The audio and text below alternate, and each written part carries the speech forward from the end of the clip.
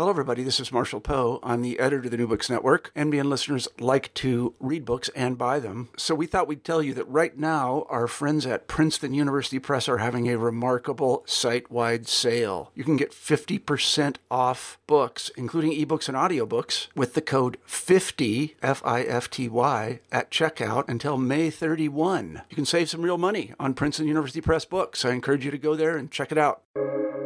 Welcome to the New Books Network. Hello, everyone, and welcome back to New Books in African American Studies, a podcast channel on the New Books Network. I am your co-host, Amanda Joyce Hall. Today, in my interview with Dr. Jelani Favors, we discuss his award-winning new book entitled Shelter in a Time of Storm: How Black Colleges Fostered Generations of Leadership and Activism. The title is currently out with the University of North Carolina Press, and it is the recipient of the Lillian Smith Book Award, the Museum of African American History Stone Book Award, and a finalist for the Pauli Murray African American Intellectual History Society Book Prize. At present, Dr. Jelani Favors is an associate professor of history at Clayton State University. In Shelter in a Time of Storm, Favors reveals how Black colleges created freedom fighters and helped strengthen Black freedom movements in the U.S. from Reconstruction through the present day. Favors argues that HBCUs were fortified interstitial spaces for consciousness raising and solidarity building among race men and race women. HBCU students, faculty, and administrators were vital players in fashioning blueprints for Black liberation and ensuring the intergenerational transmission of resistance wisdom. Taking the long view and moving through a tour of Black higher education, Favors theorizes that a second hidden curriculum and a Black college communitas thrived on each campus, making them both seedbeds of racial justice and shelter in a time of storm. We plan to discuss this and more in our interview. Dr. Favors, welcome to the show. Thank you so much for having me. Really excited to be here with you and looking forward to the conversation. We are so glad that you are here. Can you tell us about yourself and your journey to history and African American studies, and maybe how you approach the work of Black studies today? Absolutely. So, again, Jelani Favors, born and raised in Winston-Salem, North Carolina. I grew up and the book is really kind of focused on discussing and dealing with the power of racialized spaces. And I was also exposed to racialized spaces growing up. I was exposed to the power of Black institutions, meaning Black colleges, Black churches, Black organizations, race men and race women. So all of that really kind of shaped my understanding of and sense of self.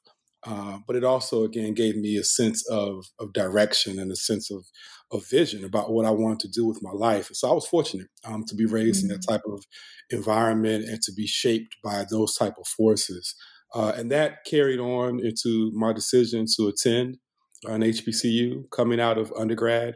I wanted to continue in that type of space. I want to continue to be molded and shaped by those type of folks. And I grew up in North Carolina, so HBCUs were quite common in the state. In fact, North Carolina had, I believe, still has more HBCUs than any other state in the country. So the idea of attending an HBCU was never something that was foreign for me. It was something that was just seen that's something that I should do. And so I started off. I went to North Carolina Central University. Then I transferred to North Carolina A&T State University after my freshman year. My father passed away suddenly my freshman year in college, and I transferred to North Carolina A&T, which is right down the road. So North Carolina Central is in Durham, North Carolina A&T is in Greensboro. So they're about 45 to 50 minutes apart. But it was transferring to A&T at a very critical moment in my life. That really displayed for me the power and the empathy that are found often within these institutions. I had people who believed in me at times when I didn't believe in myself. I had professors who would call me, who would encourage me, who would push me forward, who would never let me get down on myself or not believe in my talents and my skills. And that played a critical role in shaping who I am. So one of the things that we were exposed to as a senior, my senior year at North Carolina A&T was a seminar, a conference that our department leaders put on that was entitled Missing Pages. And the whole purpose of that seminar/conference was to expose students to the idea of historiography and how important it is to fill in those missing pages, to fill in those missing gaps, to identify what those gaps are. And so when I left A&T and headed off to grad school at Ohio State University in Columbus in 1997, I already had a strong sense of why historiography was important and why identifying what those gaps are and trying to fill in those missing pages, why that was critically important. And so when I arrived there at Ohio State, that just, it was a launching point for me intellectually to continue along the path that had already begun as a student at A&T. Right. Thank you so much for sharing your journey with us. How did you come to write Shelter in a Time of Storm? So again, ironically, when I showed up at Ohio State in 1997, again, I'm a product of North Carolina A&T, and as many of your listeners probably know, A&T is where the sit-ins exploded on February 1st, 1960. And that is not lost upon any student that attends A&T. We talk about that a lot. We hang our hat with great pride. In fact, one of the sayings that we often say as students and alumni of A&T, we often say Aggie pride. And so Aggies, of course, are the mascot of the institution. So we talk about the idea of Aggie pride. And so we talked about the sit-ins quite a lot as students at A&T. And so when I arrived in grad school at OSU, I didn't really want to talk. I wanted to do something completely different. I didn't want to talk about student activism. That wasn't really on my radar. But it was one of my professors, Dr. William Nelson Jr., who has since passed along, but he was a titan in the field of Black political science, a legend within the field of Black political science. And it was Dr. Nelson who strongly encouraged me to take a second look, to not shun the idea of examining the significance and the power of HBCUs and what they have contributed in the long narrative of the Black experience.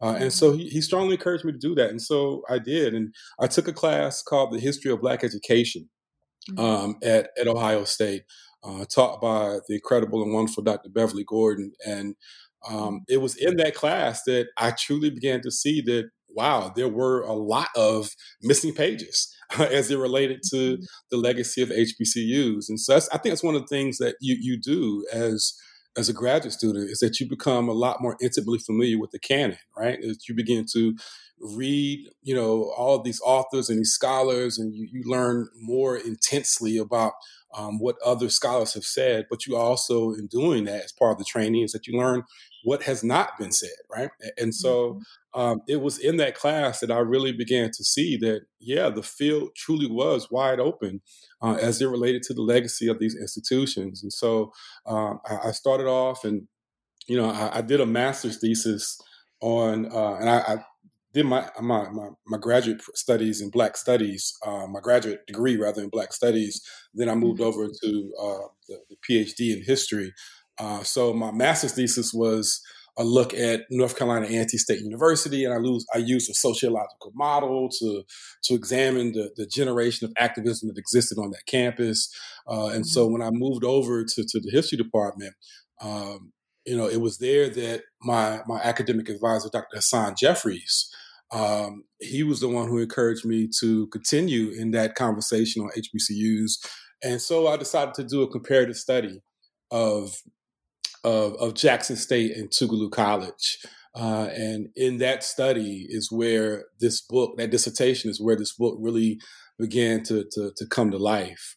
So there I was as a young graduate student, going down to Mississippi to go do research.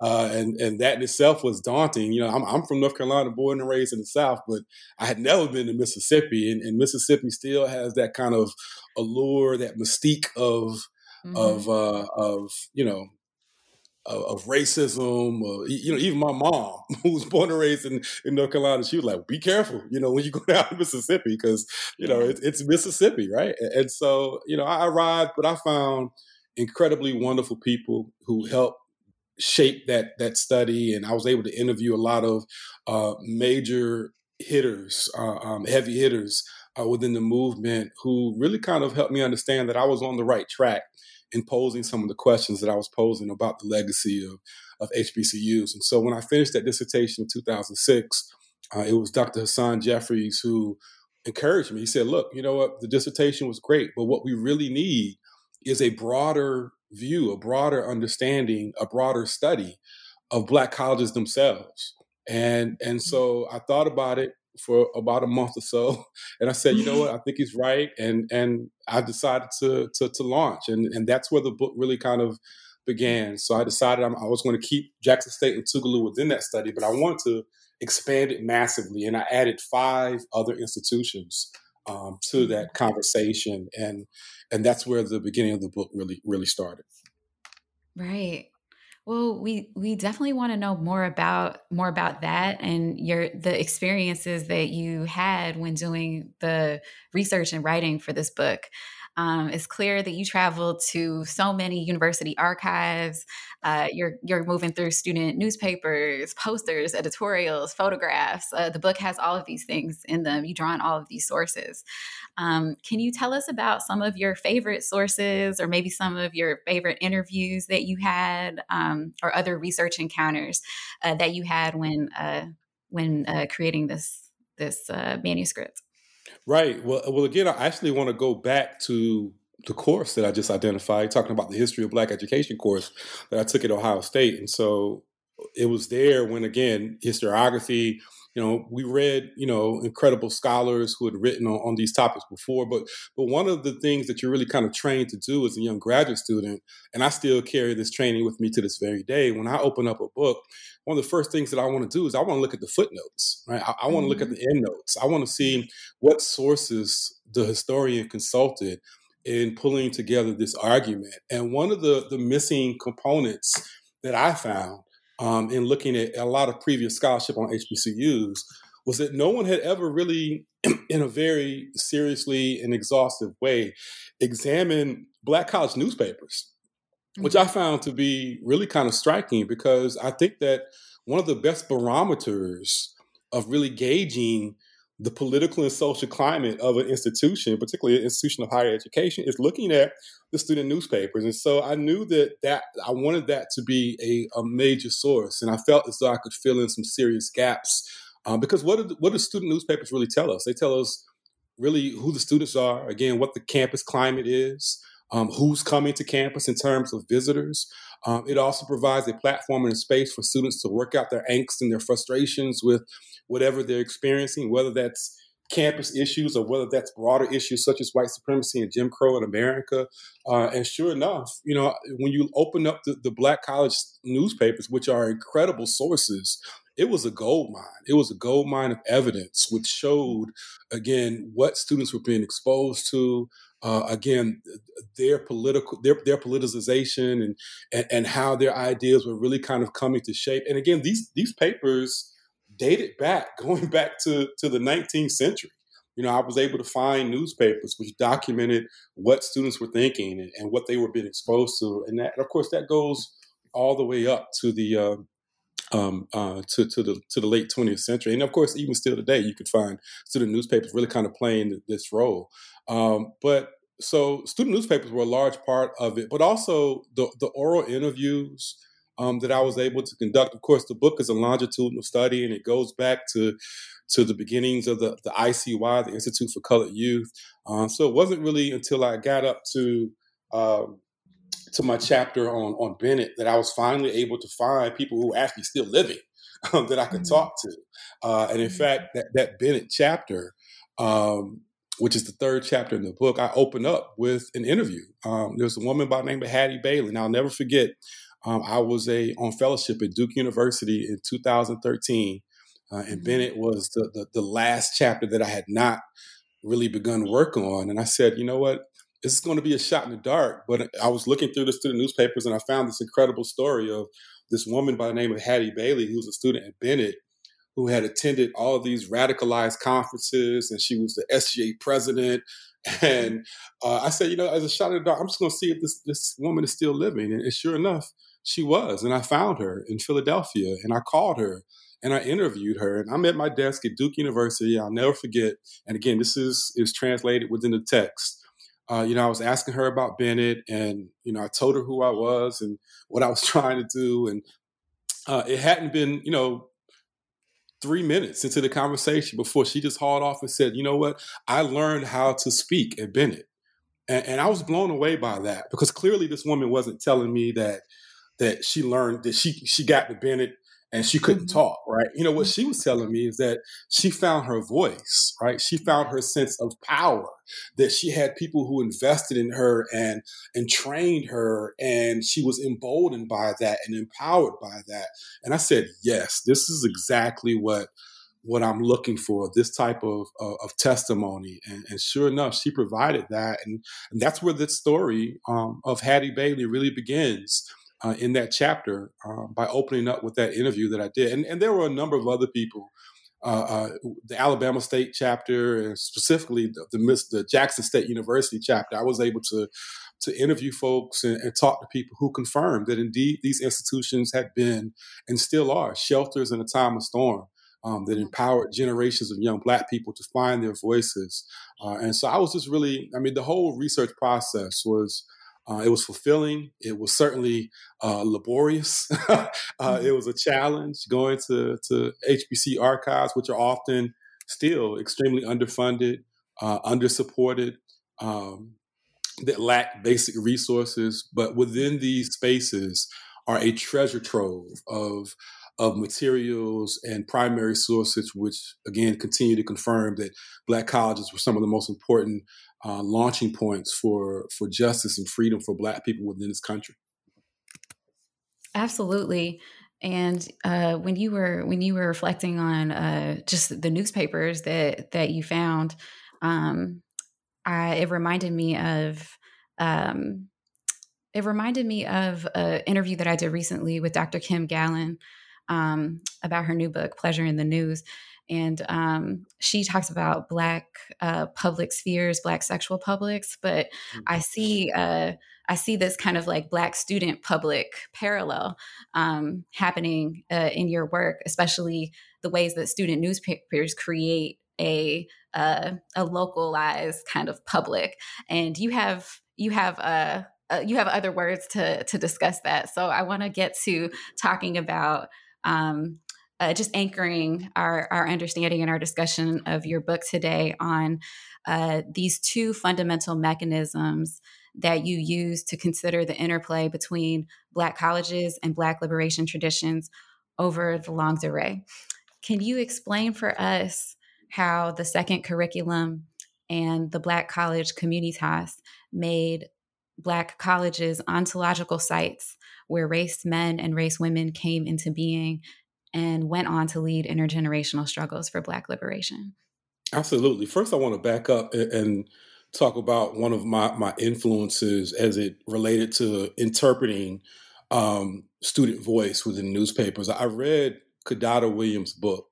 They left great marks on me, which is a phenomenal book, a very inspirational book to me personally in terms of how she approached her scholarship. But she talks about writing as a form of protest and the importance of that, particularly in overtly violent spaces, Black folks using their voices and testimony, right? Whether that be through newspaper articles, whether that be through testimony to court officials, whether that be through letter writing campaigns, that itself was an act of protest. And so, again, opening up these student newspapers and finding young Black college students from the Nadir all the way up to the New Negro era into the early civil rights movement, using that space as a form, as a way of not just finding their voice, like Hattie Bailey said, but using that voice for to call for the liberation of Black people. And I found an abundance of evidence supporting that. And so, one of the things that you do as a young scholar when you're starting off, and I imagine even seasoned scholars continue to do this, that you begin to kind of siphon out your work, right? You start dropping samples, if you will. I'm take a hip hop phrase. You drop a sample on people, right? I mean, you want to get feedback, and so I'll never forget allowing one of my colleagues to take a look at some of my earlier drafts, and he said, "You know what? You should really check out Victor Turner." Victor Turner was a cultural anthropologist who wrote a lot about this idea of communitas. And that concept of communitas simply gave me another way to think about and describe space, right? And what I mean by that is this. When you look at the long history of Black institutions, of Black colleges, when you look at the legacy of the Institute for Colored Youth, founded in 1837 in Philadelphia, what becomes abundantly clear is that from the very beginning, these institutions were designed to be radically different from Johns Hopkins. They were radically different from the Harvards and the Yales. No offense, Amanda. But they were radically different from institutions which were propped up by white supremacy, institutions that were deeply rooted, not just within the history of slavery in America, but also deeply rooted in producing and promoting concepts and ideas of white supremacy. But from the very beginning, you see at the ICY, these spaces were going to be radically different, and they were going to shape young men and women to, much like Hattie Bailey, to find their voice, but also how to use that to, again, call for the deconstruction of white supremacy, to call for an end to Jim Crow, to call for the creation of civil and human rights for Black folks in in America. So, and so I use this idea of communitas to really, and Victor Turner, and I really kind of appropriate a lot of his ideas and kind of, borrow some of his concepts. His ideas have certainly faced a lot of criticism, but I wanted to use the idea of describing space in a very distinct way, a space where relationship mattered, where the idea of rites of passage mattered, and more importantly, how that was connected to and created a linked sense of fate with the masses. And so, again, beginning in 1837 in Philadelphia, you see young Black students who have the privilege of attending college, something which, of course, the masses did not, finding their voice and using their voice to call for the 15th Amendment, to call for the 14th Amendment, to call for the protection of civil rights for Black folks. And so it was very clear from the beginning that this was going to be a radically different space. And so the other side of that is that I wanted to talk about the energy within that space and how the curriculum was different. And so I found this concept within my dissertation. I was just kind of looking for a way to describe what these students were being exposed to, and to identify what these students were being exposed to. And clearly, higher education, no matter where you are, especially going back to the late 19th, early 20th century, students were studying Latin. They were studying history. They were studying Greek. They were studying sciences, the hard sciences. And they did that at the ICY. They did that at Harvard. Again, they did that at Northwestern. They were doing it at all institutions of higher learning. But I also found that within HBCUs, there was a second curriculum, which was pervasive, which saturated the environment. And that curriculum was composed of what I argue are three major components: race consciousness, cultural nationalism, and idealism. There's this great quote which James Weldon Johnson gives, and I actually use this in the book, where he talks about the fact that when he arrived at Morehouse College in Atlanta, and he says this in his memoirs, he says, look, the the academic curriculum at Morehouse was no different. And in fact, he specifically quotes Yale. Again, no offense, Amanda, but he says that, hey, that the curriculum at Morehouse was the same curriculum as that was found in these old New England schools. Mm-hmm. But the difference was, and this is what he says in the book, and I'm paraphrasing, but this is almost a direct quote, was that we talked about and dealt with race. Right, that race was the subject of everything. It was the subject of essays on campus. It was the subject of conversations within dorm rooms. Like everything centered around race. All right, and when I say race, I mean a counter narrative. Right, again, white supremacy was raging throughout the country in the late 19th and early 20th centuries, and it defined all aspects of American life. But within HBCUs, you found this very powerful counter narrative, which someone like Carter G. Woodson is later going to come in and he's going to tap into that.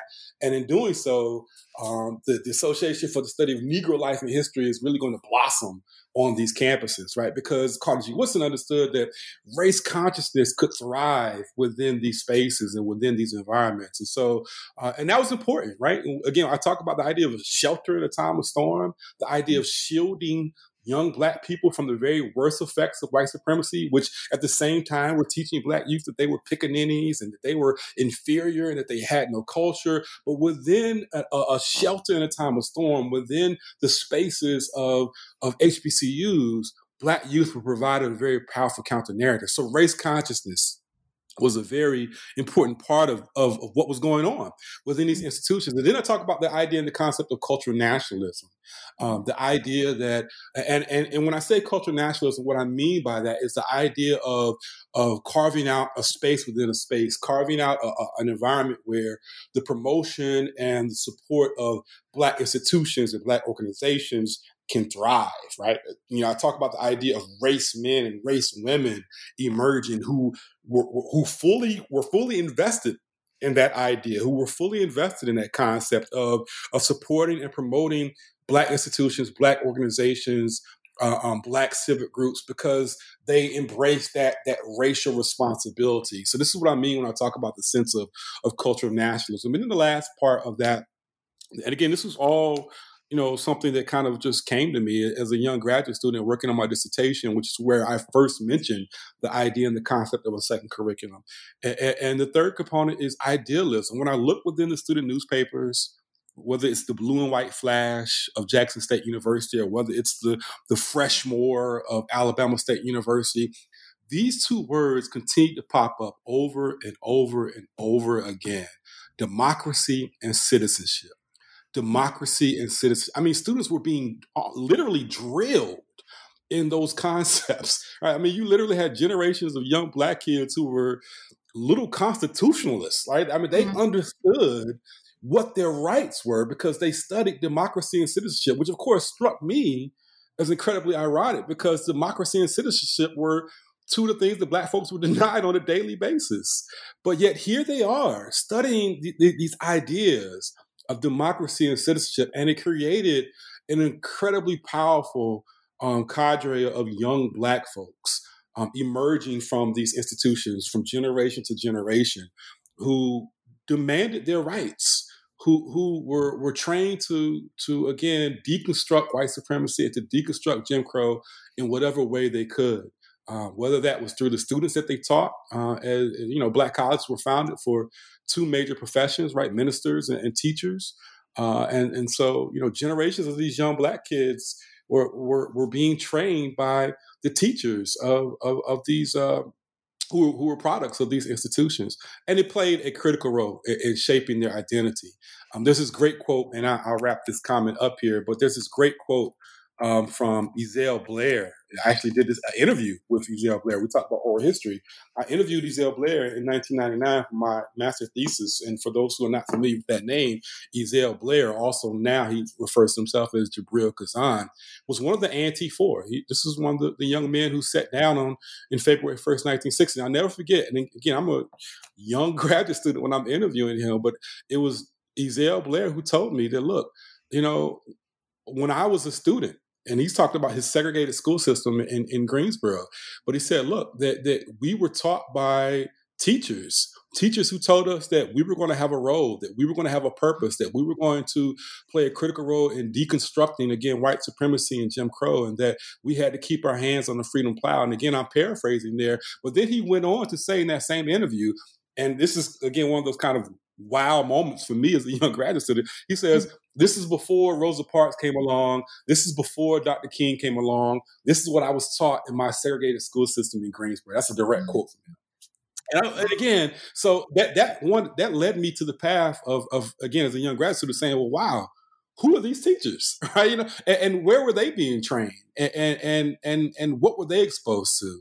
And I hope that the book expounds upon the work of people like Vanessa Siddle Walker, who's a good friend and incredible scholar out of Emory. It expounds upon the work of people like James Anderson, so many scholars who have dedicated their lives to talking about the history of Black education. I hope that this book is the next step in that, in identifying exactly who these teachers were and what they were exposed to and how they utilized their space to advance the freedom dreams of Black people. And I think that's what Ezell Blair, Jabril Kazan's comments really kind of illustrate, is that there was important work that was going on by HBCU graduates as they worked as teachers and attempted to try to blunt the force of white supremacy and to embolden and empower Black youth to see themselves as very powerful cultural and political change agents in America.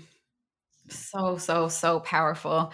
And just it's just so the conceptual frameworks that you have created are so brilliant because they capture exactly that, the radical educational praxis that's at work at these Black colleges.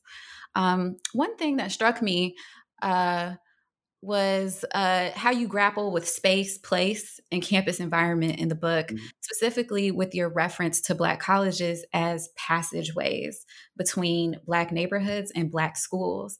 And I just wonder if you could tell us more about how you think about that relationship. Yeah, you know, I was, again, there's so many people who have helped shape and influence this project, many of whom maybe didn't even realize at the time that they were really doing that. But I'll never forget being in conversation with my good friend Wesley Hogan, who wrote an incredible book on SNCC and who is now the director of the Center for Documentary Studies at Duke University. She and Chandra Gwynn, I believe was her name. She used to be the director of the Mary Lou Williams Center at Duke University. I was on fellowship at Duke, and we were all in conversation, and we were talking about my project. And it was Chandra who said, you know, she gave me the phrase "linked sense of fate" with the masses, right? And she said, you know, there's really kind of this linked sense of fate that we're all in this together, right? That we rise and we fall together. And that truly was a mindset of so many of these Black folks, right? Charles Payne, who's another one of the folks who influenced me, his incredible study, I've Got the Light of Freedom, where he talks about the legacy of SNCC. When you look at that generation of SNCC activists who arrive in the belly of the beast in Mississippi to begin their work, you know, they understood the relationship, right, that existed. So when you talk about the idea of passageways, right, you know, these are folks who are coming from Howard, they're coming from Morehouse, and coming from Fisk, and coming from these HBCUs. But when they arrive in the Delta of Mississippi, they see a kindred linkage there, right, with the Black folks that they're engaging in. And so that's not foreign to them, right? The sights, the sounds, the smells of the Black community, they're able to leave the Black Ivies of the world, right? To leave these elite positions and to reintegrate themselves into the Mississippi Delta and form an immediate bond, an immediate connection. You think of someone like Stokely Carmichael, right, arriving into the Delta of Mississippi and forming these incredible bonds with people there and forming these incredible bonds with people in Lowndes County, Alabama. And that was because of, again, relationship. That was because of these passageways. Generations of young Black folks had also found their way out of the hinterlands of the Deep South.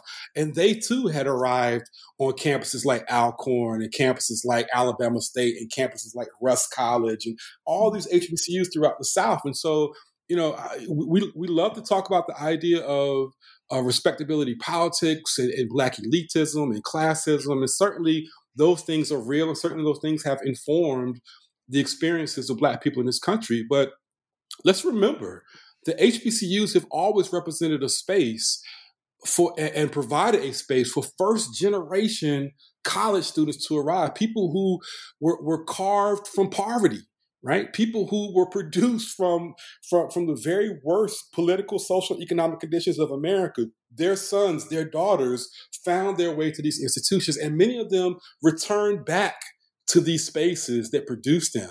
And they came with their degrees, they came with their teaching positions and their positions as ministers, but they also came with the sense of, we have to serve the masses, right? There's a connection here. There's a mission here that we have to engage in a sense of uplift, not an uplift in the sense of we have to promote ourselves or we're interested in our own personal brand, but we're interested in the mission of service. Barbara Ransby talks about this in her brilliant book on Ella Baker, where Ella Baker, says, look, had it not been for the training I got at Shaw, right, as a student at Shaw University, which is an HBCU, of course, located in Raleigh, North Carolina, the first institution of higher learning in the Deep South, as far as the HBCUs are concerned, to be created. She's a product of Shaw. She says it was at Shaw that I learned the mission of service. Howard Thurman says it was at Morehouse that I learned the mission of service. And so these passageways where Black folks are able to go in and out through the Black community into these institutions, they're so critically important. And again, it shows a linked sense of fate that so many of these young Black students had with the masses. And again, as I said before, this does not dismiss the legacy of elitism and colorism and classism that existed within the experience of Black Americans. But one of the things that I knew I wanted to do with this book is that, hey, those stories have been told, right?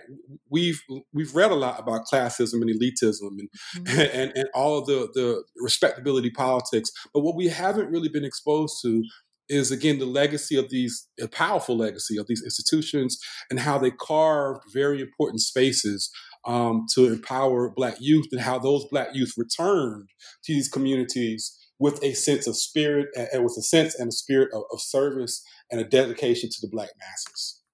Right. Indeed. It's like reading, I like your kind of dual take on Uplift, like reading a new valence of Uplift as being a community centered praxis.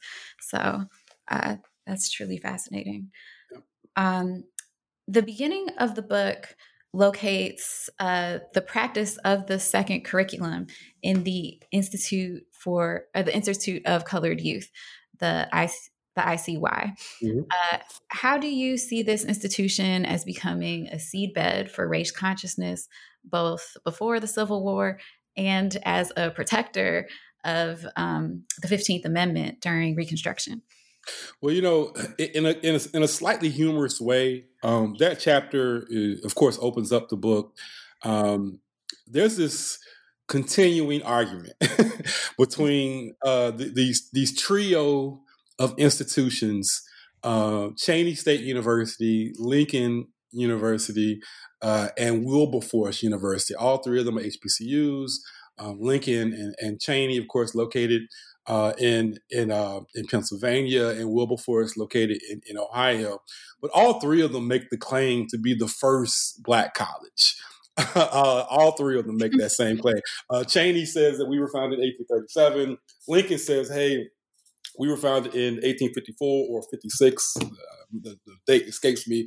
But we were the first degree granting institution, right? Like Cheyney, you weren't giving out degrees. We were the first one to do that. And so therefore we're the first HBCU. And then Wilberforce comes and says, well, that might be true, Lincoln, but you were run by white folks, right? Lincoln was literally founded by and controlled by white trustees and white faculty. And Wilberforce, of course, is founded by the AME Church, the African Methodist Episcopal Church. And so they make the claim that we're the first HBCU, the real historically black college and university. So it's a really fascinating argument. And then again, somewhat of a humorous argument because it's all, in fun as they kind of jostle back and forth. But when I read the early history of the ICY, the Institute for Colored Youth, which later on became Cheyney, I knew that I wanted to open up my story there. When I was exposed to some of the earlier scholarship that had been written on the ICY, and I learned about people like Octavius Cattle and Ebenezer Bassett and Fannie Jackson Coppin, I said these are the type of folks that really best represent and illustrate why these institutions were so important. And from the very beginning, you find, again, this is 1837. And, when you look at what's going on in Philadelphia in 1837, we're in the midst of the antebellum era, but we're also in the midst of sort of a Jacksonian era, right? Where Andrew Jackson, who is arguably one of the most white supremacist, white nationalist presidents who ever existed, or well, now we have a challenger to that, right? Donald Trump. but I mean, Jackson was just nakedly, in a very raw way, appealing to white nationalism and it emboldened white people throughout the country in the ideas of white supremacy. And so the North was an extremely hostile space, right? Again, we kind of, we should debunk this idea that black folks were escaping to some sort of paradise. And when they arrived in places like Philadelphia and New York and Boston, that they experienced some sort of grand freedom. Indeed, the struggle was still continued. And they were fighting for, one, to remain free, right? To not be caught up and kidnapped and sold back into slavery, but also they were fighting for their civil and human rights, because we find it also kind of parallels this. We're entering into the golden age of immigration, and you see Irish immigrants arriving throughout the country, and they too embraced the ideas of white supremacy, and it created a very hostile environment for Black people living in places like New York and Boston, Philadelphia, and throughout New England and other areas. And so, again, shelter in a time of storm, right? What was very clear is that the ICY, the Institute for Colored Youth, was going to represent a space, simply one, where we can send Black folks and send Black youth, and they can be protected, right? They can be empowered. In an environment where, think about also in the 1830s, 1840s, minstrel shows are really becoming popular in America. Mm-hmm. And in doing so, they are trafficking in the ideas of racial stereotypes. They are promoting the ideas and concepts, again, of the coon and the Sambo. And so not only did white Americans believe that Black folks were inferior, they thought that the idea of even educating Black folks was ridiculous. This is where we get the Zip Coon character emerging, right? In spite of how far and how much we try to educate these people, they'll never be able to assimilate. They'll never be able to become integrated into American society. And so the ICY being founded in 1837 and moving into the antebellum era, it became a very important space, again, not just for educating young Black folks, but also empowering them. And it was there that I found stories of people like Jacob White Jr. and Octavius Cattle, who not only were students at these institutions, but ultimately became leaders and teachers themselves within these institutions. And they clearly and very quickly embraced the idea of racial uplift, of using their voices to call for, again, the deconstruction of white supremacy. They became extremely active in the Pennsylvania Equal Rights League, which is one of the earlier civil rights organizations in America, which is part of the National Equal Rights League. Ebenezer Bassett was a member, who was the principal of the school, was a member. And then he's using his students to write and draft petitions, which are being read on the floor of Congress. Petitions which called for a 14th Amendment, petitions which called for a 15th Amendment, a suffrage for African-American men. So again, it's very clear from the outset that these institutions were going to serve as a catalyst as a seedbed for activism in America. And the ICY became the perfect example, the perfect illustration of that. And so I knew I wanted to start my story there. And I think it was a very powerful story to tell. Octavius Catto, again, for those who have read the book, or even for those who are already familiar with the importance of Octavius Catto as an early civil rights activist. This is a man who was assassinated in the streets of Philadelphia because of his involvement in promoting suffrage for Black people. So it's very clear from the beginning that Black colleges were going to produce these type of women, these type of men who used their voices to call for Black liberation. And that was something that white America was not comfortable with. So once you can certainly argue then, you could argue now too.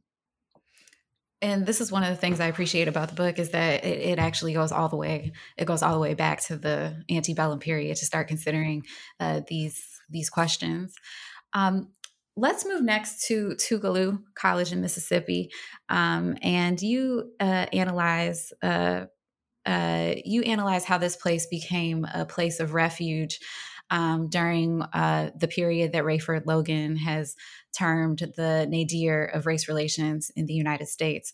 How should we appreciate the influence of the social gospel and some things that we've already discussed, moral uplift and cultural nationalism, as students debated these concepts on campus as they were creating and living in this enclave?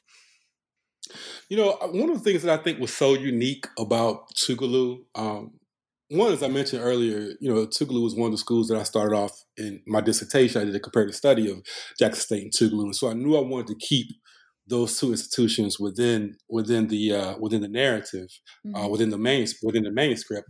But that chapter on Tougaloo is probably, I would dare say, 85% complete. It's a complete rewrite. Right, because I found these new sources, new voices, and a new angle that I really wanted to get at with Tougaloo, which was different from my dissertation. And so one of the fascinating things about Tougaloo, and again, I think this really challenged me to think very critically about how I was describing Communitas and how I was describing set curriculum, is that much like with Lincoln, as I just finished describing in Philadelphia, Tougaloo was at the outset was almost completely controlled by white folks.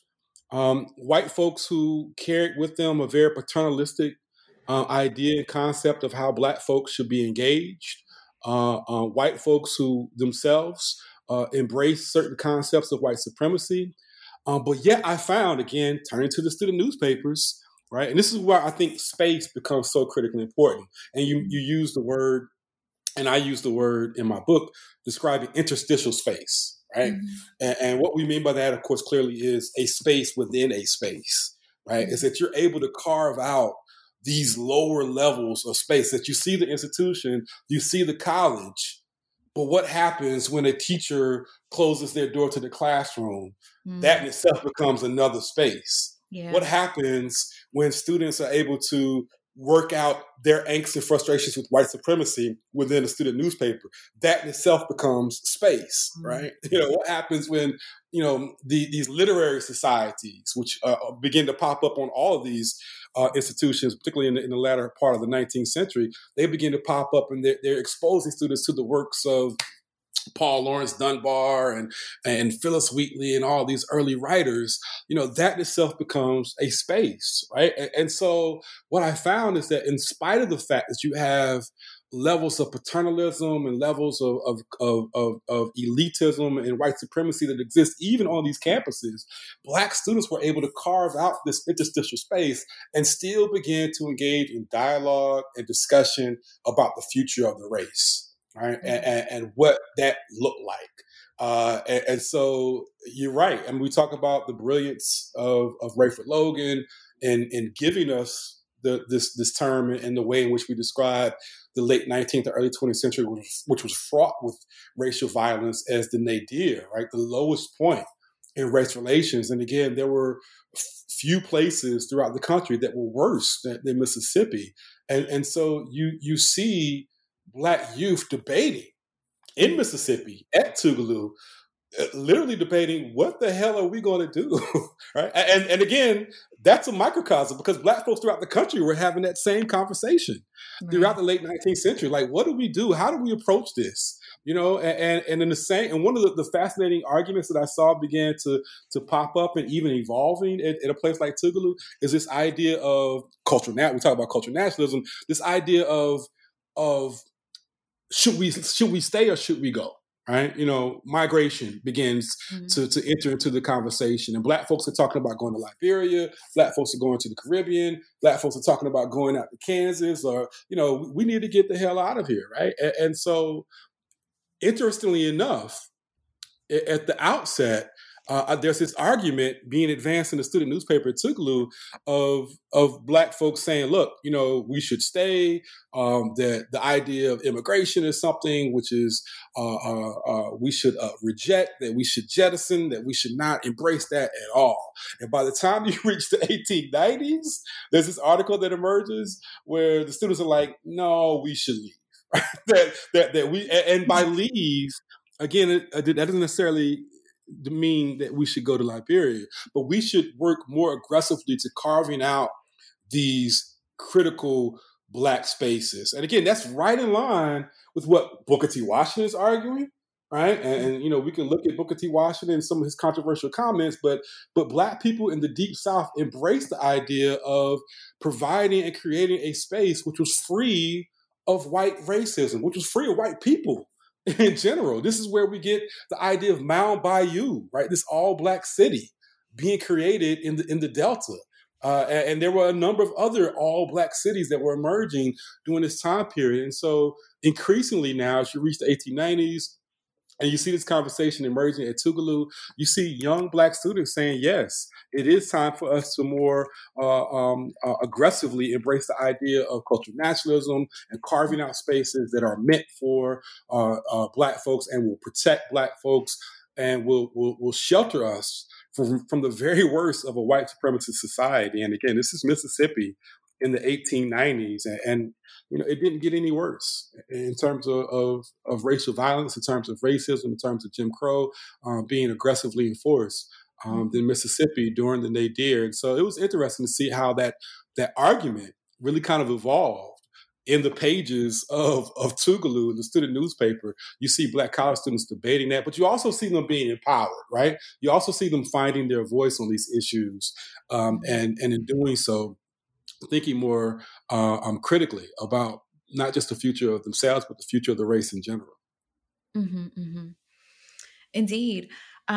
Let's turn next to Bennett College. And can you tell us about how encounters there and initiatives led by students cultivated young women's race and perhaps even intersectional consciousness through maybe the different tactics? Maybe you could tell us about the different ways that they expressed or found their voice on campus through theater boycott, radio shows, and obviously the newspaper journalism. And then how did the administration also nurture their actions? Yeah, interesting story about that chapter. As I said before, Bennett was the last chapter for me to write. When I arrived at Duke on fellowship in 2013, it was the only chapter that hadn't been written at all. And so, in fact, that chapter was originally going to be a chapter on Howard University during the New Negro era. Mm-hmm. But I'll never forget I was having lunch with one of my colleagues who was also on fellowship at Duke, Yvonne, and Yvonne was actually a professor at Bennett. And she said, you know what? And we just kind of casually talking. She says, and we were talking about this chapter that I was working on. She says, everybody talks about Howard. Like, nobody ever talks about Bennett. And it kind of paused me in my tracks. And I said, you know what? You're right. And I said, this is a golden opportunity for me to set aside this idea, because I was all geared up to begin work on tackling and discussing the legacy of Howard during the New Negro era. But I said, this is a great opportunity for me to center the legacy of Black women in America and in the midst of this new Negro period, and to talk about how Black colleges were shaping them specifically in this environment. And so Bennett became not only was it the last chapter that I wrote in the book, even though it's chapter 3, but it was the last one that I actually wrote.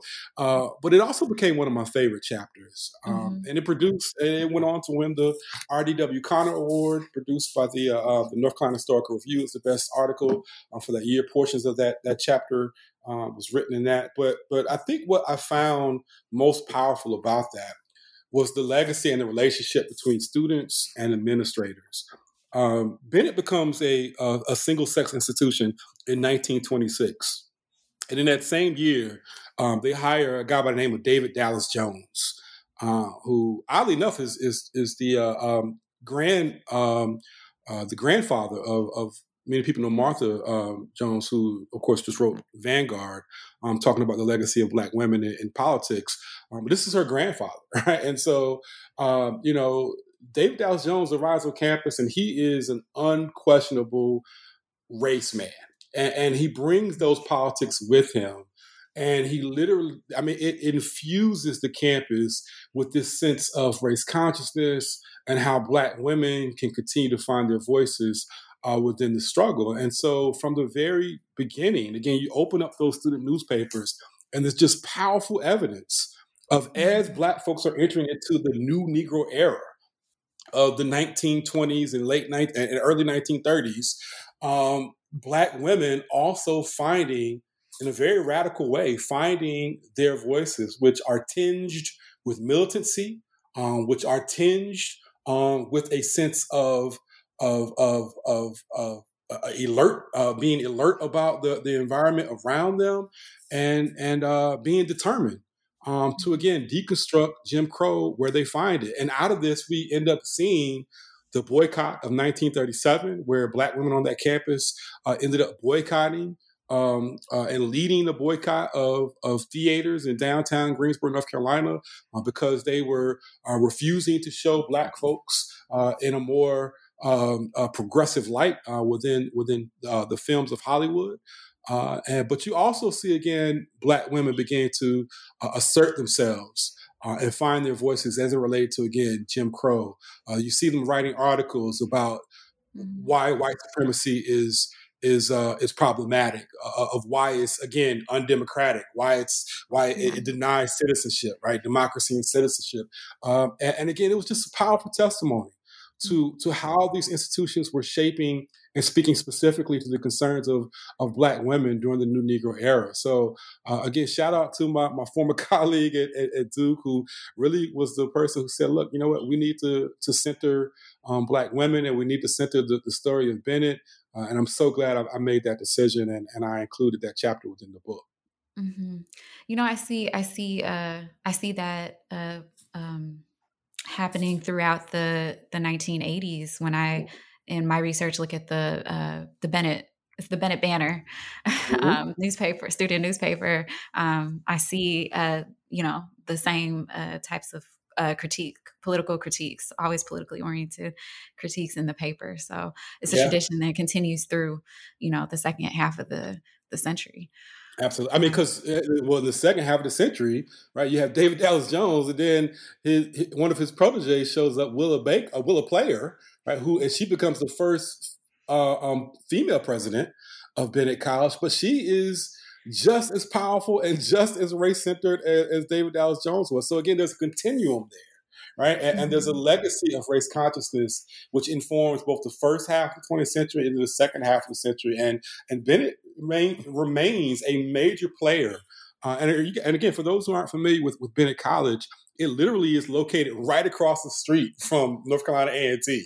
So if you've never been to Greensboro, you've got A&T on one side of the street, and you have Bennett College on the other side of the street. And so these two institutions, it's the power of Black institutions. They deeply informed and deeply impacted the legacy of Black liberation within that city, And that energy flowed throughout the state, and some would argue even throughout the country. So as it relates to later on the legacy of the Black Power movement, Greensboro became one of those very important, as Aldon Morris argues, one of those very important movement centers. And it was largely due to the presence of Bennett College and North Carolina A&T. Right. And I think that you probably could have wrote like 7 different books within this one book, one for each institution, if you wanted to, but we are on a tour. So let's go next to Alabama State University, where the students, faculty, and administrators take part in the Montgomery boycott movement of 1955. Can you tell us about the Black college faculty and students' influence on on these mass uprisings that reshaped America? I say this about all of my chapters, but Alabama State was one of my favorite chapters. It really was. And just as a fan of history, right? I mean, when you're a graduate student, when you're, a researcher and you begin as one of my former advisors told me at Ohio State, when you're really kind of like a detective on a cold case. Right. That's what historical research really is. You're trying to bring these voices to life. And, when I began to peel back the story of Alabama State, I really saw a powerful narrative of relationship between Black administrators and Black faculty. Here you have a scenario where Harper Council Trenholm, who he himself is a Morehouse man, arrives at Alabama State University. He is great friends, as was his father, with Carter G. Woodson. He understands the importance of race consciousness. He understands the importance of the second curriculum. He understands the power of teacher education. And he begins to recruit, specifically and deliberately recruit, a team of people to this institution who will ultimately not just play a critical role in shaping young teachers, but also play a critical role in making Alabama State and Montgomery a center for the liberation of Black people in America. Mm-hmm. We're talking about people like Joanne Robinson, one of my favorite people in history. Joanne Robinson is a student at Fort Valley State. She is literally recruited to come to teach at Alabama State University by Harper Council Trenholm. She arrives and she is a powerhouse of Black radicalism. You have people like Mary Fair Burks. You have people like Thelma Glass. You have people like Rufus Lewis, who was the football coach, but also played a critical role in helping to politicize generations of young Black folks. You have people like Lawrence Hayes, who actually begin that chapter telling his story.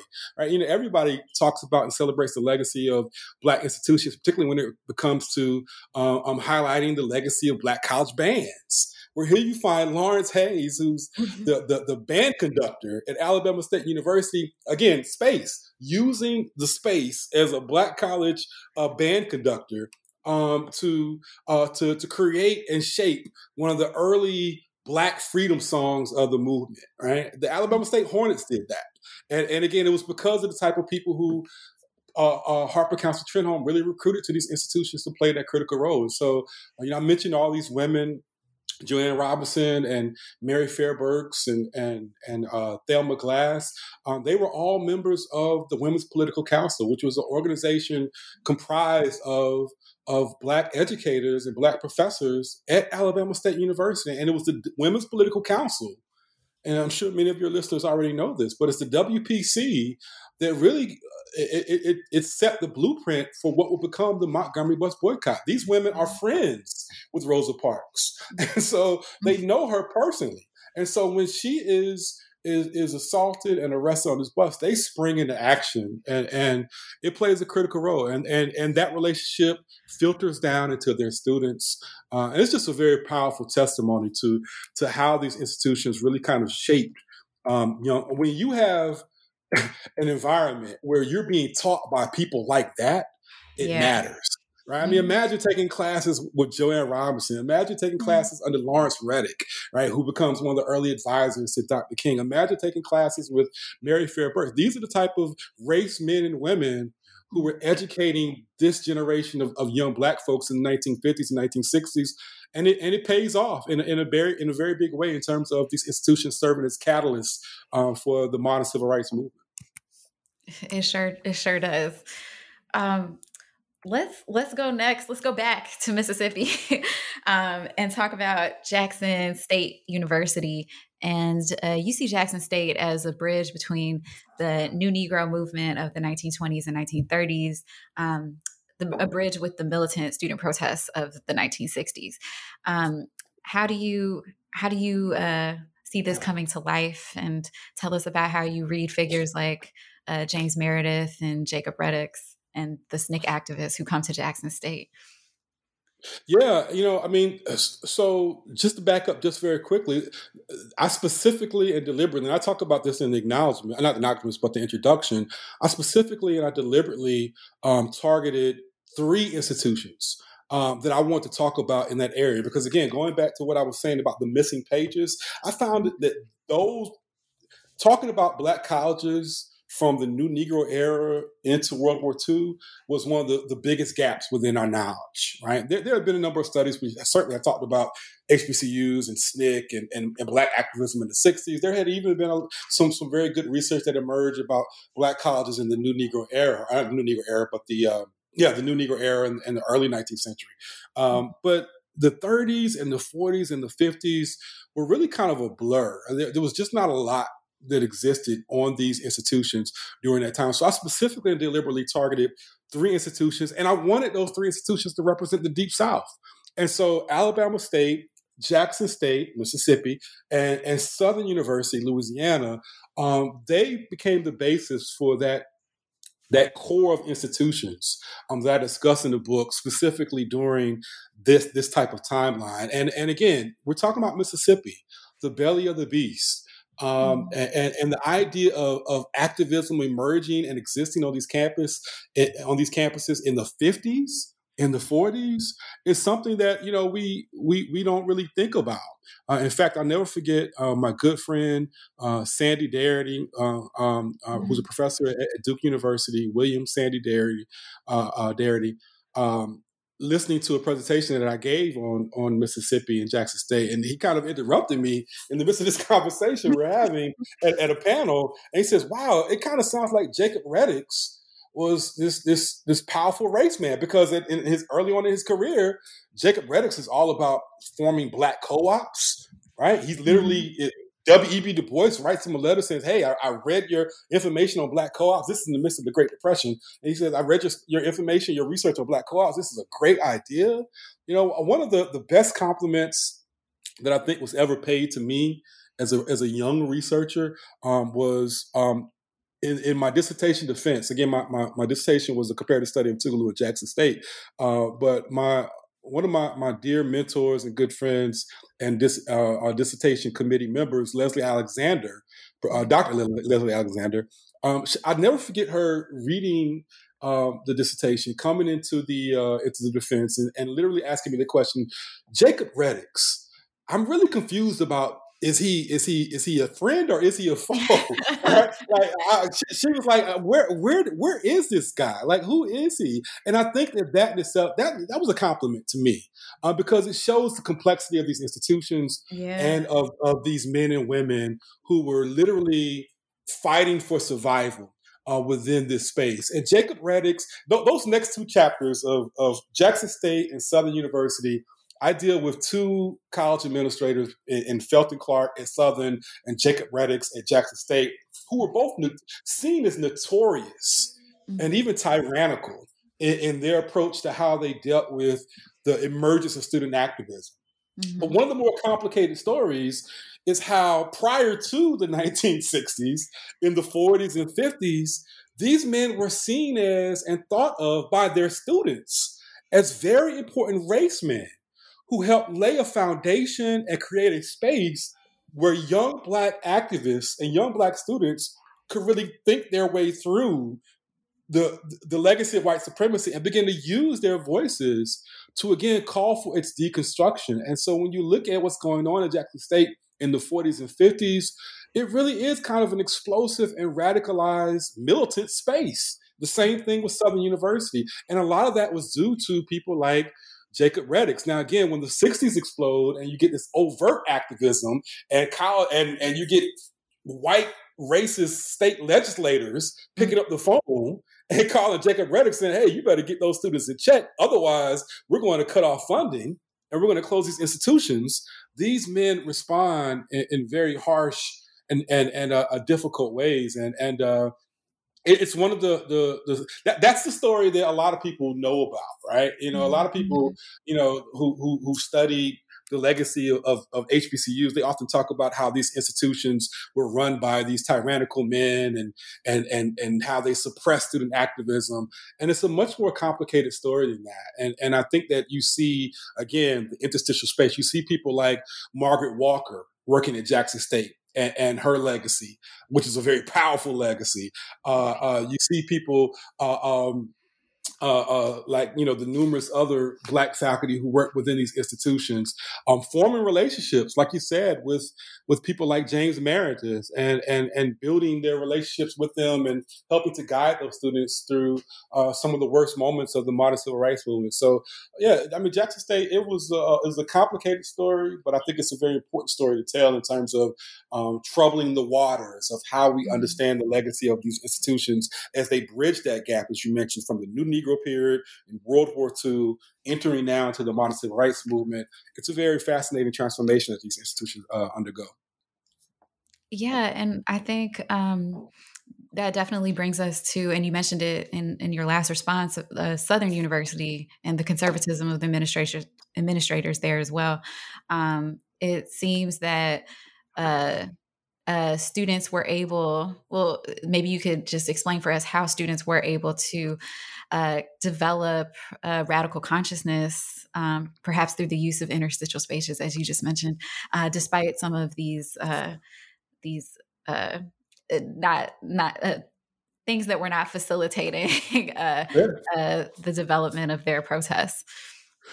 So, again, I say this a lot, but Southern University was one of my favorite chapters to write because, again, it was just a very powerful narrative and a very powerful story. I'll never forget, as I mentioned before, one of the things that you do as a young scholar, as a young writer, this is my first book, I was sending out drafts. I was sending out samples of what I worked on to other people who were knowledgeable about, specifically knowledgeable about these areas and these specific chapters. So for the Jackson, for the Southern University chapter, one of the people that I sent it to was a guy by the name of Dr. Mac Jones. And if you're not familiar with Dr. Mac Jones is really one of the deans of the studying of Black colleges, if you want to call it HBCU studies. He's one of the deans. He's been doing this for years.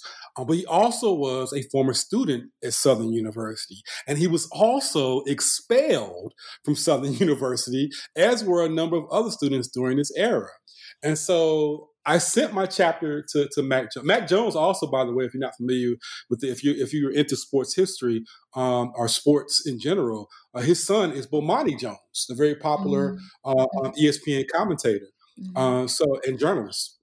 So I sent this chapter to Mac Jones, and if you notice in the opening of that chapter on Southern University, I kind of needle Felton Clark a little bit. I kind of pick fun at him a little bit, largely because my former graduate advisor, Dr. William Nelson, used to also teach at Southern University, and he used to regale me with stories of how he thought Felton Clark was an Uncle Tom, and, he hated working at Southern and all of that. So I kind of opened up with that story of Felton Clark, taking the entire campus in tow with him as he would go and pay tribute to his father. His father had also been president before Felton Clark was. And he's buried on campus. And so every Founders Day, he would lead the campus out. And so anyway, getting back to Mac Jones, I sent this chapter to Mac Jones, and it was Mac Jones who hits me back. He says he enjoys the chapter, but he said, be cautious, be very careful about how you handle and treat the story of Felton Clark, which kind of blew me away. So I'm listening like, why? Like, what's going on? Like, tell me what's up. And he says, look, we saw Felton Clark as an unquestionable race man, right? that in essence, he's saying that without Felton Clark, again, much like with Jacob Reddix, without Felton Clark laying that foundation where race consciousness and the second curriculum could thrive, and it unquestionably and undoubtedly it thrived in the 40s and the 50s, then there would have been no massive student protests emerging out of Southern University. And sure enough, as you examine the primary resources, as you look at the culture and the environment that Southern University is in the 40s and the 50s, it is one of the most radical and one of the most militant spaces in terms of my experience in examining the legacy of HBCUs. Again, there's probably no larger mass movement of student activism that exists in the 20th century than what comes out of Southern University in the 1960s. We're talking about thousands of students taking to the street, thousands of students saying, hey, we're going to come out of classes and we're going to take to the street. That was unparalleled. That was unheard of. But it happens at Southern University. And again, part of my underlying argument is that none of that is a knee-jerk reaction. All of that is set into motion by generations of students being exposed to this second curriculum. And Felton Clark was one of the people who sets that in motion. Felton Clark is one of the people who creates that environment, who creates this radicalized space. And it just so happens that when the movement explodes, he's caught off guard by it. He does, because again, this idea of direct action protests, of Black youth going into to Crest stores and to Woolworths and demanding that their rights be upheld. I mean, that scared the hell out of Black folks. Black college administrators, it scared the hell out of Black parents. It scared the hell out of Dr. King. Right? Even Dr. King, nobody was ready for the sit-ins. There's this great letter that I find from Solomon Say, written to Septima Clark. And Septima Clark, these are both, unquestionable titans of the movement. Absolutely. And Solomon Say, who's a Black administrator, not a Black administrator, but a Black minister in Alabama, they're writing to each other, and they kind of ask the question, and I'm paraphrasing here, but both of them are like, and I'm sure Septima Clark wouldn't have said this, but she says, basically, where the hell did these cities coming from? Where do they come from? Right? They're all kind of taken off guard because this idea of Black youth putting their bodies on the line, going into spaces they had always been told not to go into, and demanding liberation, that's something that it shook up the world. And that's a direct quote from Ralph Abernathy, who called Dr. King on the phone when he heard about the sit-ins and said, hey, I think we found something that will shake up the world. And that's what was emerging out of these institutions during this period. So Felton Clark, Jacob Reddix, they were men who were caught within that crosshairs, within the Deep South, and held accountable by racist white state legislators who did not want to see these institutions that they thought to be benign, that they thought to be supportive to white supremacy, all of a sudden erupting in Black radicalism. But that's exactly what happens. But my argument is that doesn't happen without people like Jacob Reddix, without people like Felton Clark, really setting the pace and setting the standard for the second curriculum to exist and to thrive within these institutions from that New Negro period up through World War II. Right. Yeah, setting the pace for students to shake up the world. Love that.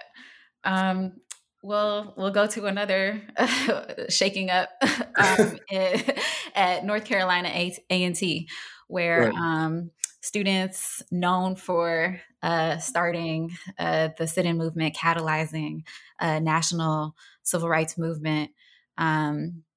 You examine A&T in a different period, after SNCC's decline, and with the rise of Black Power initiatives, specifically SOBU, which is the Student Organization for Black Unity, and Malcolm X Liberation University, as well as the Greensboro Association for Poor People. And so you're looking at the relationship between Black Power organizing and the Black college communitas in this period. Please tell us more about this. So I get, a lot of people rag me about this chapter. Say, oh, you know what? Really? You wrote that chapter. They rag me about it because they say you wrote that chapter because you went to A&T. right? You just wanted to talk about A&T. I mean, it's they're ragging about it in a joking way, right? But one of the main reasons why I wrote that chapter on A&T and the Black Power movement is that in his brilliant study, one of my mentors, Bill Chafe, who longtime professor at Duke University, wrote this study entitled "Civilities and Civil Rights." I encourage you to read it if you don't have that on your list. "Civilities and Civil Rights," where he examines the legacy of activism out of Greensboro, more broadly speaking. And it's in that chapter where he documents the fact that, look, Greensboro was one of the headquarters. And this is I'm paraphrasing him, but this is pretty much a direct quote. It's like Greensboro was one of the headquarters of the Black Power movement throughout the South, right? And it's we think about Black nationalism, and again these organizations emerging, which had very important national implications.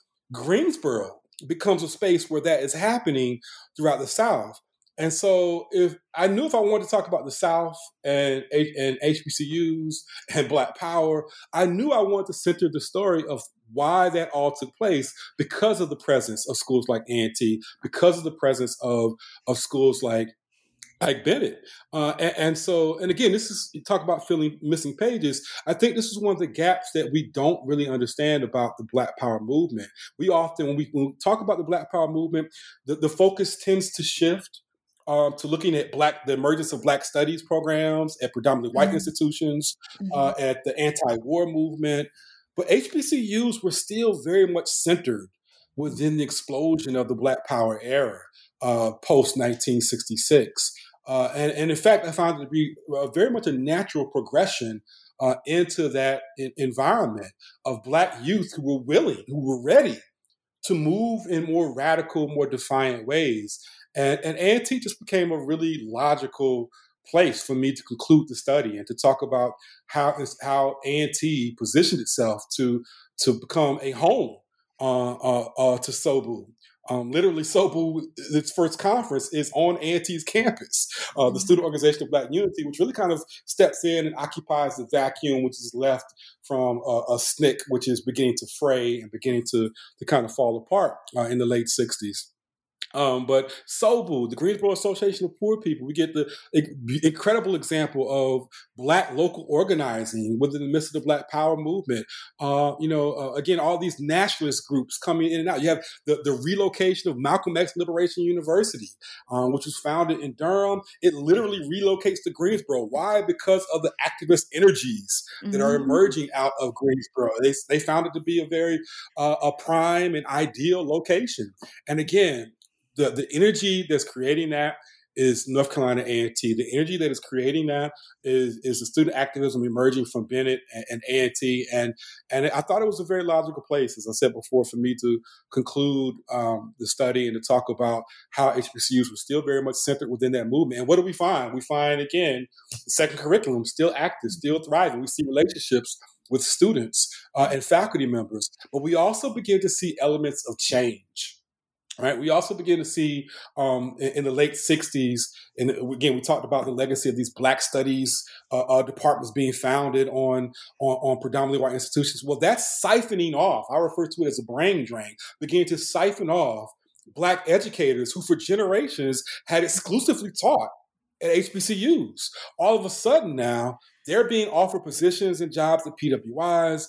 And in some ways, that sets us up for the epilogue of the book, the conclusion of the book, where I talk about the corruption of the HBCU communitas and how that environment is going to be radically altered because of changes that are going on in higher education in the late 60s and into the 70s and even to the 80s and 90s. So, but I thought that the A&T chapter was just a great space to show how HBCUs were still playing a critical role.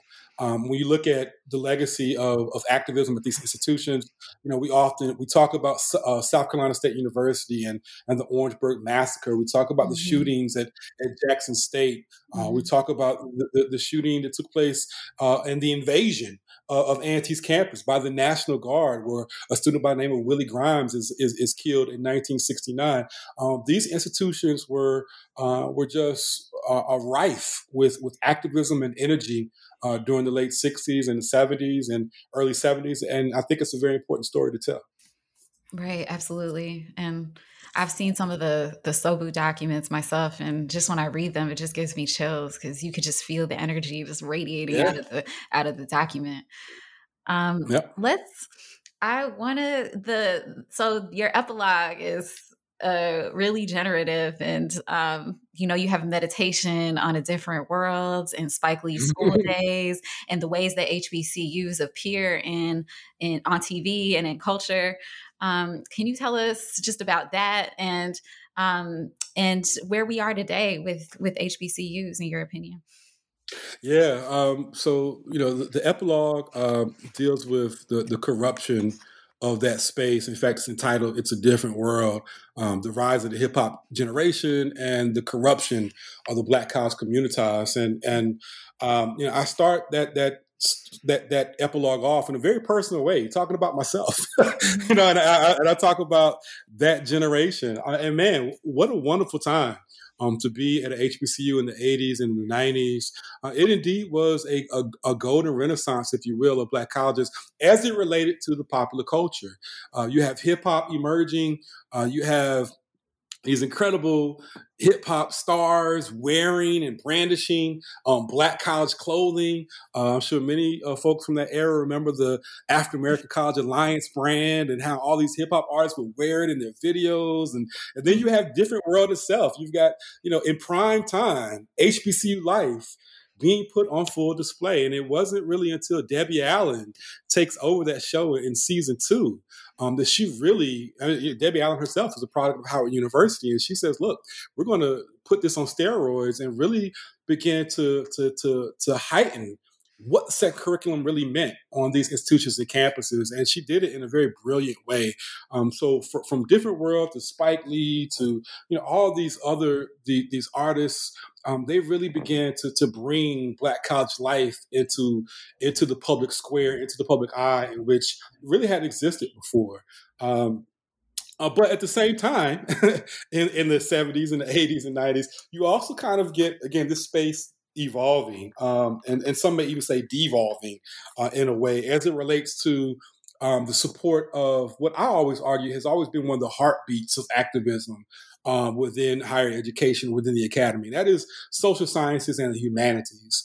Is that, and you alluded to this, I think, in some of your early points about the sort of Cold War atmosphere of the 50s and 60s and how that really transformed the intellectual landscape of higher education in general. Right? Not only do we see increase in what Eisenhower referred to as the military-industrial complex, we also began to see the rise of corporate America and how many of these institutions have become corporate breeding grounds. And some would argue that's still the case in 2021. They've become these sort of corporate breeding grounds. But at the same time, HBCUs are not impervious to that. And that energy begins to cycle its way through Black colleges, and it transforms the curriculum. In fact, I use this graph in the epilogue, which shows how the humanities and social sciences begin to tailor off, and in doing so, that impacts in some way, empowering the voices of these young people who are no longer being explicitly taught to be critical of the human condition, to be critical of the political environments that envelop Black people in this country. And this is not to suggest that, again, HBCUs all of a sudden cease in producing Black activists and Black leaders and Black community members who were engaged in change within their communities, because clearly that remains.